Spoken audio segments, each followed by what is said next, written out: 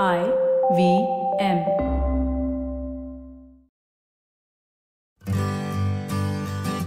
Hi, I'm Utsav, a behavior researcher by training and a slow traveler by passion. Postcards from Nowhere is a travel podcast where I condense a decade of travel experiences and explore not just the where, but also the why and how to travel. My stories emerged from slow traveling the less explored parts of the world: Bosnia and Herzegovina, Armenia, Uzbekistan, and even China.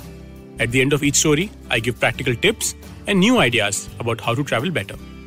This week, I take you to the often forgotten nation of Cambodia and tell you the story of a common man and how we must visit countries ravaged by war. I was born in 1970 or maybe 1973. It's difficult to say. Akira can never be sure because at the age of 5, his parents were among the 1 million Cambodians slaughtered in the Khmer Rouge killing fields. He then lived in the jungle with other orphan kids. There was no one around to tell them how old they were. It's not often you come across a person whose life story mirrors that of his country, for so deeply are the two intertwined that taking away one from the other seems impossible. He was conscripted into the Khmer Rouge at age 10, first to cook, hunt and wash clothes for the soldiers, but was soon handed a gun. He officially became a child soldier. It was during this fraught time that Akira first became familiar with landmines, indiscriminate weapons that broke no distinction between marauding combatant and inquisitive child. Sometimes I would carry around 100 with me in a sack, he says. Every week, I would see someone hurt by them. He was so skilled at laying and clearing mines that his supervisors began comparing him to a heavy-duty appliance company in Japan. One reportedly commented, "He works just like an Akira." Yes, Akira is not even his real name. He was born Eun Yik, but the name Akira stuck. He ended up fighting the Vietnamese along the border, but was eventually captured 6 years later as the Vietnamese took control of Phnom Penh. Facing execution, he started fighting for his captors against his former Khmer Rouge allies. And then one day, he was faced with one of the hardest choices a soldier has to make. Across enemy lines, he saw a familiar face. I saw my uncle opposite me, but I shot over his head to avoid killing him.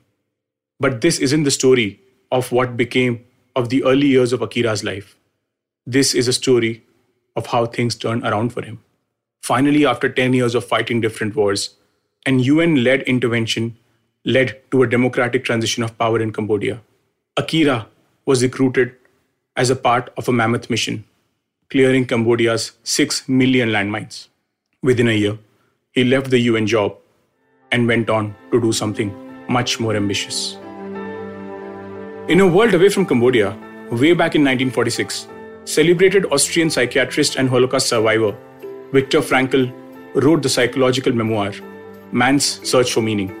He writes about what the gruesome experience of Auschwitz taught him about the primary purpose of life.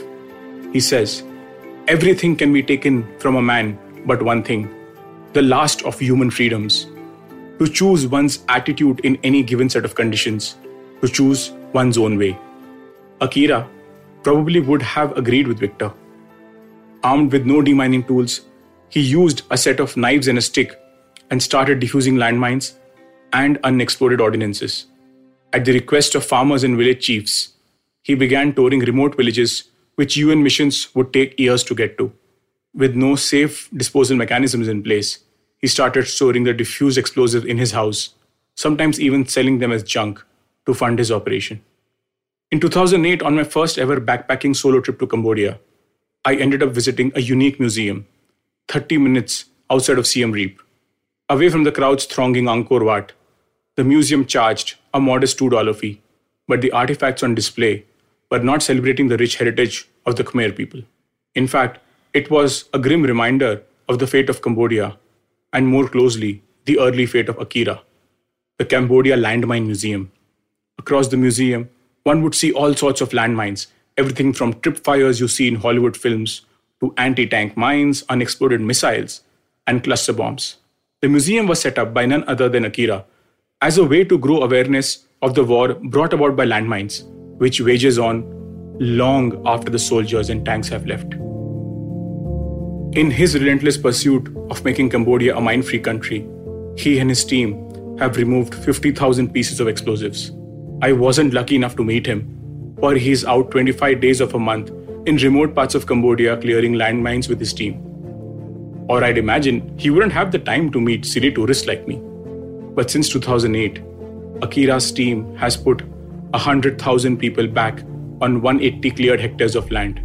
In a nation where a quarter of the 14 million population lives on less than $1 a day, that's an enormous achievement. Akira turned around his life and then a few thousand more. We often see museums housing the past, and most sites of dark tourism intend for us to reflect on the actions and consequences of man. But rarely have I ever seen a museum that makes us reflect on the present. In our lives, where war has turned into a spectacle within our living rooms, one must not forget that the misfortune of others is free and does not hurt. We may sympathize and pity, but it will be forever hard for us to comprehend the actual truth, to truly understand and comprehend the losses of the people. To all the places we go to, we must make an effort to understand these losses, for only then we can claim to have really seen a country. If you like this podcast, don't forget to check out other interesting podcasts on the IVM network. You can listen to us on the IVM Podcast app or ivmpodcast.com. You can also follow us on our social media. We are at IVM Podcasts on Twitter and Instagram.